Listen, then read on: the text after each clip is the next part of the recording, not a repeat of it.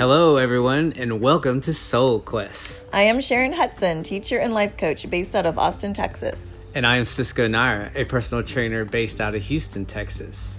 And we are on a journey to discover other people's quest in life.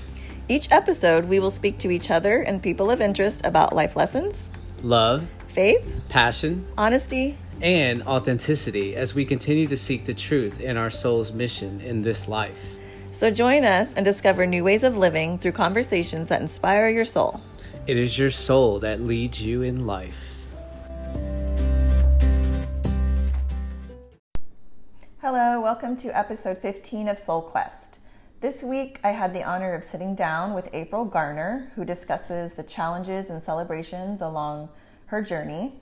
We are very grateful to her for taking the time to do so. As always, if you are looking for further support along your journey, please don't hesitate to reach out to us. You can find me, Sharon, at dreambeautifulcoaching.com, and you can find Cisco at cisconaira.com. Enjoy the episode. Hi, April. Thank you for sitting down with me and talking about your journey today. Hi, Sharon. Yeah, thanks for having me on. I'm so excited to hear about all the things you have to say. I have a lot of questions. Great. Okay. Well, first off, April, I know you from publication 4 Points. Is it that's what it's called? Neighbors of 4 Points. Neighbors of 4 Points. When I first started my business, somehow we got connected, and you wrote a little bit about my business in one of the publications, which I'm very thankful for. And then we realized that we have a few mutual friends. Uh-huh. Yes. Hannah told me to tell you hi. Oh, yeah. Well, hi back at her. Yes. Yes. And you've done some editing for me, which I'm so thankful, because I read one of your blogs last year, I think it was, or a couple of years ago, about your ex-husband that had passed away. And then I saw that you did editing. And so I always kept you in my mind whenever I felt the need of reaching out to you. And so you've done some stuff for me that's been very, very helpful. So I really appreciate it. Well, good. I really enjoyed editing it. I felt like I got a little self-help just reading and editing your book. Yes. And you had a lot of interesting comments to say about my writing. So I thought, hey, I just had this intuitive download that, hey, I should ask April if she wants to be on Soul Quest. So here we are. All right. So April, tell us, how about we start back to your childhood? What kind of challenges and interesting things happened as you grew up that helped or maybe hindered who you are today? I grew up in the Dallas area, in Richardson, just north of Dallas. Okay. And it was I grew up in a pretty diverse school system. There were lots of people from Asia living in my neighborhood that I went to school with. And so that sort of influenced how I grew up a little bit. My parents they worked really hard, and they always, one of the things that I always think shaped me is just a very basic thing, but just the fact that my parents, for all of their positive qualities and all of their challenges, I always knew that they loved me. I always knew that no matter what mistake I could make or horrible thing I could do, that their love was always there for me. That's amazing. Now, sometimes their approval wasn't always there, but their love was. And so anyway, I grew up in this community where most people, it was sort of a given. You went off to college. That's what you did. And so even though I didn't have any kind of burning desire to do anything professionally, I knew that was my next step after high school. So I went to UT and I came to Austin, and wow, that transition, because I grew up from the time I was in first grade to the time I graduated from high school in the same community, going to the same school system. Mm-hmm. You know, some of the people that I sat next to in graduation were in my, second grade class. So I had never really had to go off and make friends. Friends always just came naturally. They were in your class. They, were in your activities. Right. It wasn't something I gave a lot of thought to. Mm-hmm. So going off to school and being out of my parents' house and being in a city, albeit just, 3.5 hours away on my own, was a real eye opener. I realized I did not know how to make friends. What a big life lesson right there. Yeah. So did you struggle in college because of that? I mean, I did. It probably didn't help that, like I said, I didn't have a lot of professional direction either. It wasn't like I was, really burning to work on that, pre-med degree or anything. So I was kind of adrift that way. And also, yeah, I just did not really know how to interact with people I didn't know, or how to foster a friendship, and so it took me a couple of years, but I through trial and error, a lot of error, I did eventually figure it out. Yeah, I was going to say, I'm sure at UT, I mean, it's so huge. I went there for a year and a half. So it's such a big opportunity to meet so many different kinds of people. Yes, it's a double-edged sword being such a large community. You can feel sort of lost in the throng, and anonymous, but also there's a lot of different niches. So whatever your interests are, you can usually find something, someplace you feel comfortable. Definitely. Okay, and so is that where you met your first husband? Yes, we were both in this co-ed service organization. It's called Alpha Phi Omega, but it wasn't really wasn't a fraternity, so to speak of. It was service based, but we also hung out socially a lot. So yes, that's how I met him. So did you feel like, I mean, what did you feel like when you met him? Was it like, okay, let's get married right away? Or we were actually friends for I don't know, a year or so before we got involved. And he had this just huge personality, and people would meet him and they would either love him or hate him. Right. But I mean, he was loud and upfront. And one of the things I really that really drew me to him was he was always very honest. And so you never had to guess. There were no mind games. You never had to guess what he thought. He always told you, which isn't always a good thing. But it did appeal to me from the sense that, yeah, I didn't have to guess what he was thinking.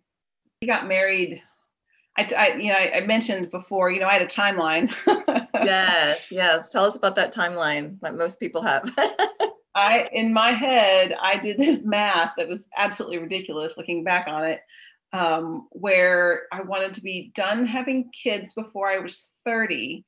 And so if I backtracked that for how long I wanted everything to take, I basically, when I was 20, decided, so I need to meet the person I'm going to marry like right now. Oh my gosh. Wow. That's so early.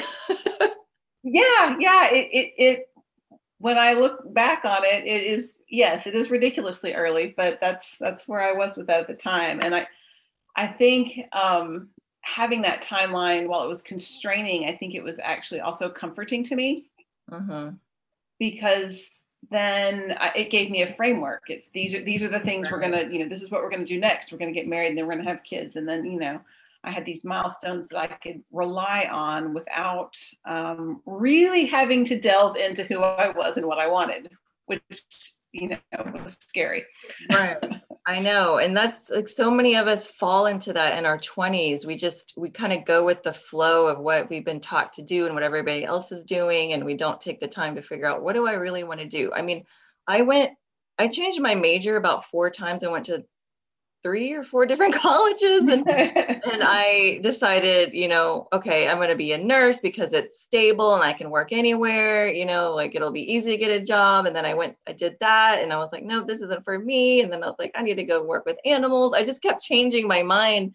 But what I really was trying to do was trying to find something that would be easy and like get me out of college as soon as I can so I can get married and like have kids. But doing the typical timeline like you're talking about. But I mean, my timeline was a little bit farther away than yours. Like I was like, if I'm not married by 35, I'm going to adopt a kid. I had all this in my mind too. And I think so many of us do that. I think because it gives us, like you were saying, like a sense of control and a plan, and we feel safer that way when we have our life planned out, when we think we know what's coming, but then we get like knocked on our feet when something happens that's not in our plan.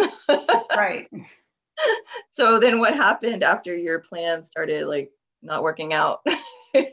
Well, I guess around the time we got, me and my first husband got married when I was 25, and a couple years later, we started trying to have children, and I had a miscarriage, and then I had 3 more miscarriages. Wow. And the way I felt I mean, obviously, anybody probably can understand that there was grief and loss in losing a baby there, but retrospectively, I realized there was also this really panicky sort of loss of control that I felt. Yes.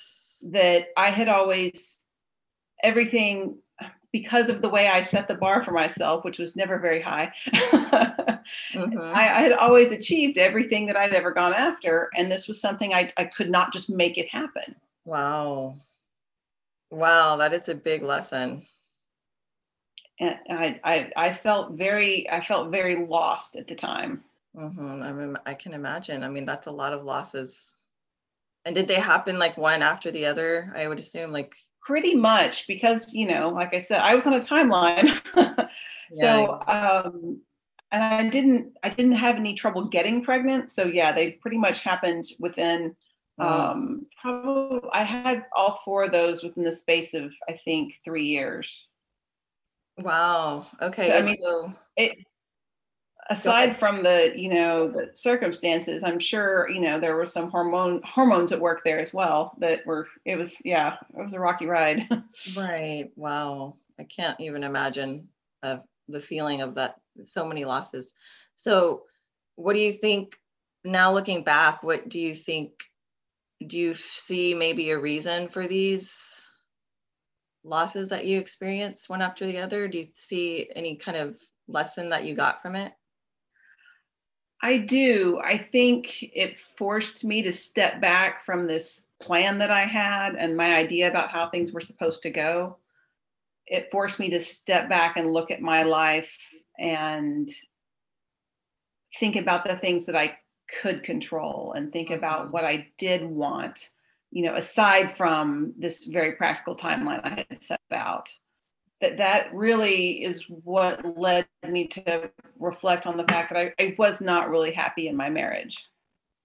So do you think these miscarriages led you to decide to part ways? I do. Not maybe in the way a lot of people think. I mean, people always say that things like this can really stress a marriage, and that is true. But I think more in the way that it, like I said, that it really forced me to look at what I was doing and what I want now that the plan was out the window, Right. Yeah. What did I have left? And I can remember this one particular day, and nothing in particular was happening, but I was standing in our house by myself, and I was feeling very frustrated with him because we weren't good at communicating with each other.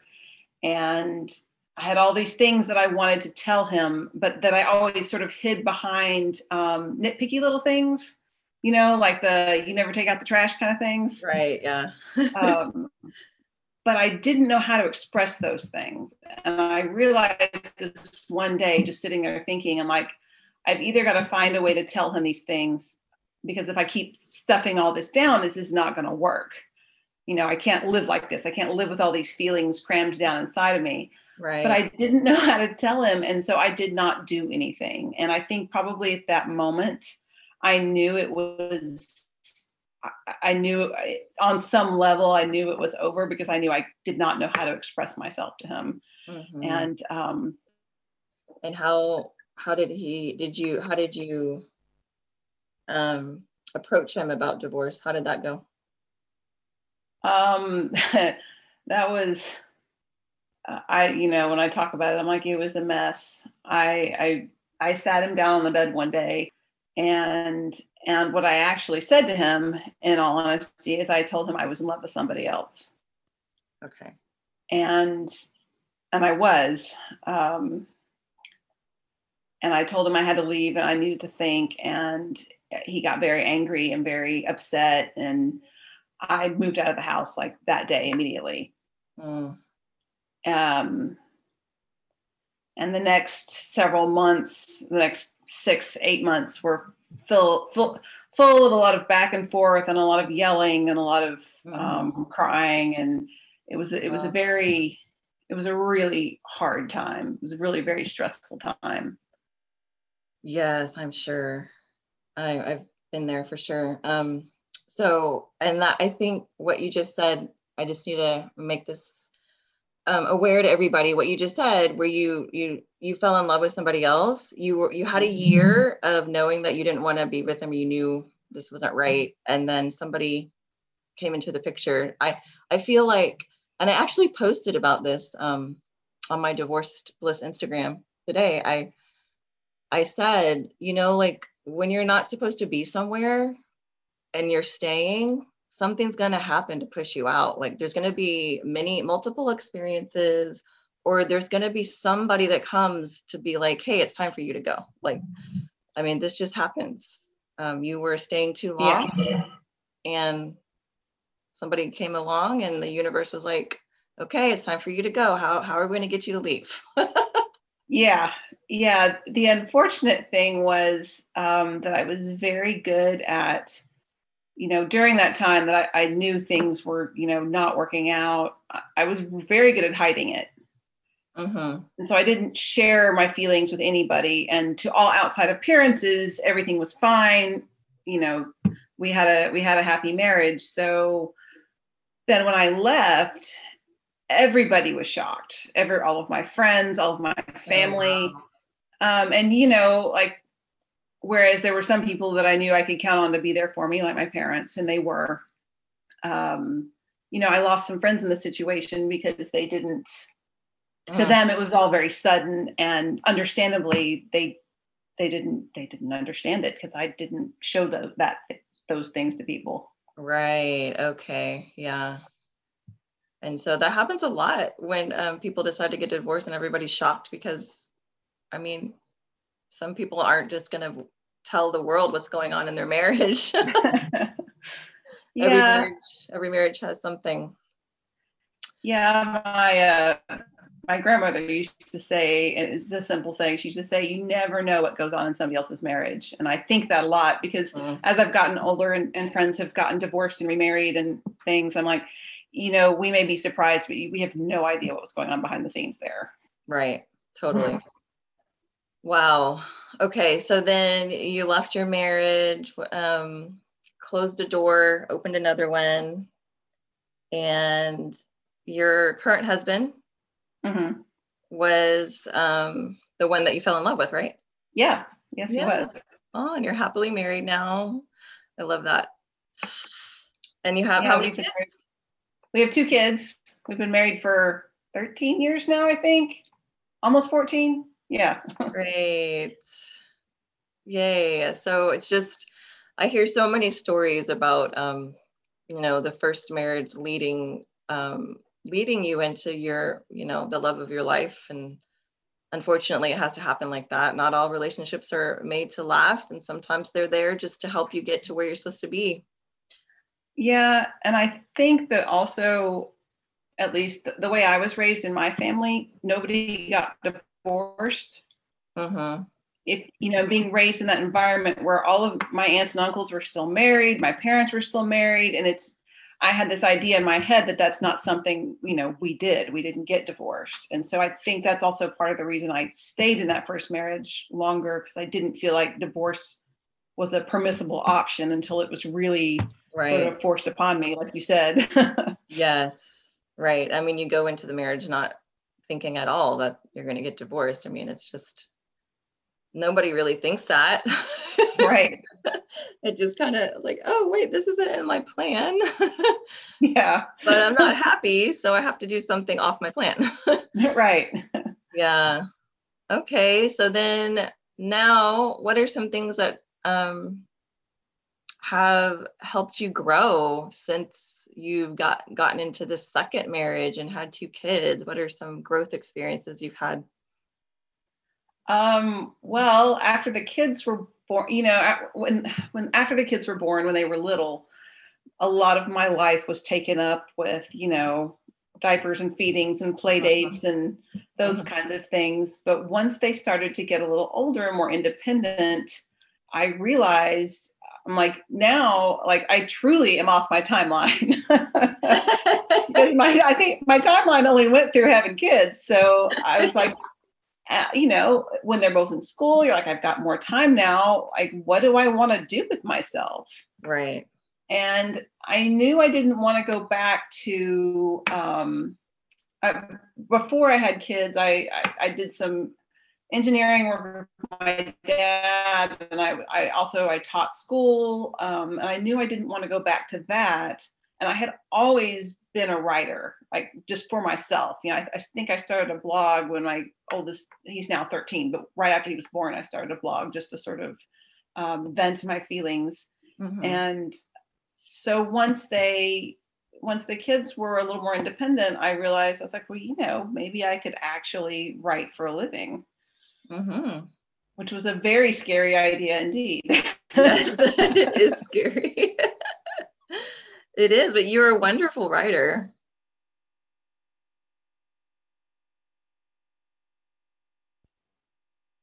Yeah, I'm still here. Are you still there? Yes, I'm still here. I lost you for a second, but you're back. Yeah. Okay. I feel like that when I was growing up, most of my friends in high school were very ambitious. They wanted to go off and be architects and engineers and doctors and lawyers. I mean, literally, that was my friend set. And so I didn't, and, with my parents sort of steering my sister and me in the direction of do something safe, do something reliable, something that will bring you a paycheck and pay for your life. The idea of being a writer was, I'm like, that sounds really scary and unstable. Yes, definitely it is. But I think the older we get, it feels like we take more, we're more brave in taking steps towards those scary things. Yeah, and it's a struggle, and I admit most of the struggle has been against myself. Yes, that's usually how it is. But yeah, it's I don't know, I feel like it's nice to be in a place where I do feel more comfortable taking that kind of risk, personally and professionally. And there's always the insecurity, though, and you hear this with a lot of writers who come to it late in life, and it's that, like, I don't have a degree in journalism, I don't have an MFA, I don't have any of the official writer credentials, and it's easy to let that sort of undermine your sense of, your self-esteem as a writer because you don't have all these things. Right. But then again, some of my favorite writers are basically self-made writers. So yeah, isn't that amazing? That's it. You know what? And I saw when you sent me your birthday, I was like, oh, you're a Virgo. I'm a Virgo too. And I've heard that Virgos have a tendency to feel they need to be certified in things, like before they feel secure. Like, and I've had that issue where I felt like, oh, I should get this degree, or I need to get certified. Like I'm constantly looking for what I can be certified in, so people will take me seriously. Yeah, so you can put letters after your name and be official. Right. So I think I finally realized that I don't need to do that anymore, because I really, life experience is the best teacher. Yes, it is. For sure. So where are you writing these days? Well, I sort of took a hiatus from my blog unintentionally. I just, couldn't think of anything to write for a while, but I've gotten back on that. So I'm renewed my commitment to writing there once a week. I've got some freelance clients that I'm writing web copy and social media posts for, and I've written a few articles for the 4 Points newspaper as well. Nice. Well, I love reading your blog, so I'm glad you're back to doing that. Well, thank you. My next project that I am a little scared about, but I'm biting off, is I'm going to try to write some new blog posts and compile them into a book. So that's my That next would step. be amazing. That's a great idea. Thanks. Love it. Yeah, we can post your website here in the notes of great. the podcast episode. So I have a question for you. So what would you say lights you up in life? What's something that you do that just like really feeds your soul? Being outside and planting things. Yes, I agree. I love taking cuttings of plants and putting in the dirt and watching them grow. It does something for me viscerally that I don't know. I feel like I'm blooming right along with them. Yes, I love that too. That's why I love springtime so much. I'm like, this is my favorite season. Mine too. Love it, blooming. Okay, and so, all right. So I asked you your birth date and place and time because I wanted to tell you your human design before we leave today. And I told you you're a manifesting generator, which is every time I see somebody as a manifesting generator, I'm like, oh, wow, you're so powerful. I just, because, Hannah Williams, our mutual friend, she's a manifesting generator and she just lives it to a T. I mean, she amazes me with all the energy she has. So a manifesting generator is there's 5 energy types. There's a manifester, a generator, a manifesting generator, a projector, and a reflector. And so the manifesting generators and the generators are the most popular. So you make up about 33% of the population. And what this means, and there's a lot involved in it, but I'll just say a little bit about what I know about it. A manifesting generator kind of combine the fire of a manifester and the energy of a generator. So generators, they have this built-in energy system. So you have that within you where you have your own energy system. You don't have to get energy from anybody else. You have it built into yourself. And a manifester is known for starting fires, but not able to keep the fire burning. So you have like both of that, which is amazing. Like you're able to start fires and keep it burning. Like I'm a manifester. So, and I see that in me a lot where I'm able to start things, but it's so hard for me to finish. As you can see with my writing, I was telling you like, oh my God, I can't procrastinate so bad. I cannot finish this. I start writing things and then I'm like, oh, forget about it. Well, I have to say, I do relate to that. Oh, you do? Okay. So maybe I have my share of unfinished writings on my computer, believe me. Well, writing is a whole different thing, but yeah, writing is just hard. It's hard to sit down and do it. But so a manifesting generator, as a manifesting generator, you have the built-in energy system and you have a lot of downloads of ideas, I'm sure. And also I saw on your chart that you're an emotional authority, which is the same as me. So I can tell you a little bit about that. As an emotional authority, that means that you really have your own emotions. So when you're feeling like deeply, it's really coming from deep inside of you as opposed to somebody else. So like somebody that is not an emotional authority might feel a lot of other people's emotions, but your emotions are really mostly from inside of you, and they tend to be like a roller coaster of waves. that definitely rings true.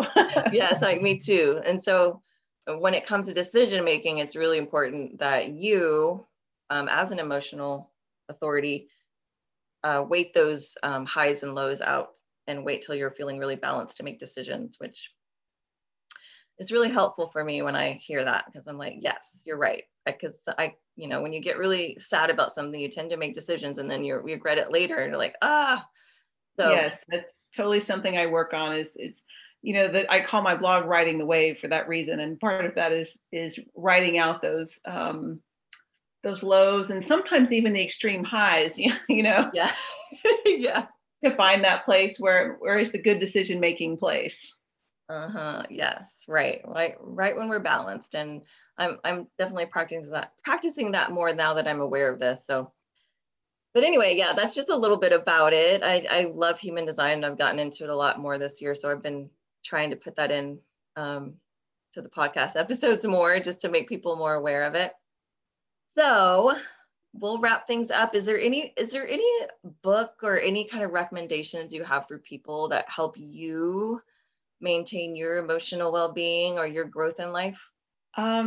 Yeah, actually, I'm almost finished with this book that's taken me, and it's taken me, I think, years to read. It's called, I wish I could remember the author's name, but it's called It's Not Always Depression. Oh, I have that book. You have that book, Yes, Working the I Change do. Triangle?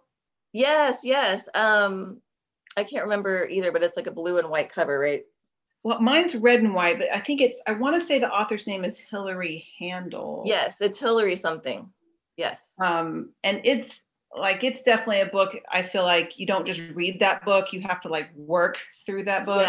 Yes. I actually bought it, I think maybe a year ago, and I haven't finished. Yeah, I put it down and I never went back to it. But I just went back to it because I did the same thing. I picked it up and I started reading. When I first got it, my sister sent it to me and she was like, "You're going to love this." And I read maybe a third of it, and it made me think about all these things in my life, and I got kind of overwhelmed, and I was like, I need a break from this. Yeah. Like, it's really good, but I need a break. Right. You're right. It really does make you think about it. And then I recently went back and picked it up, and it's, I think it's an amazing book if you can really read it with an open mind and really like work through it and read it kind of slowly and methodically and reflect on it. Yes, use it as like a form of therapy for sure. Yeah, I remember it was very helpful. I actually heard her on a podcast. I think it was Mark Grove's podcast, and I was like, hey, this sounds interesting. So I bought it and I started reading it. There's a lot of helpful stuff in there for sure. But I didn't finish it. I tend to do that with books a lot. Sometimes I'll lose interest, and if I don't feel like it applies to me at the moment, like I'll just kind of leave it. But now that you mentioned it, I'm going to go back. Look at it. Okay, thank you so much, April. I enjoyed our conversation, and I will be in touch and let you know when this is ready to go. Okay, great. Thank you, Sharon. I really enjoyed this too. I hope we get to talk more in the future. Yes, definitely. And I'll be in touch when I need your wisdom again.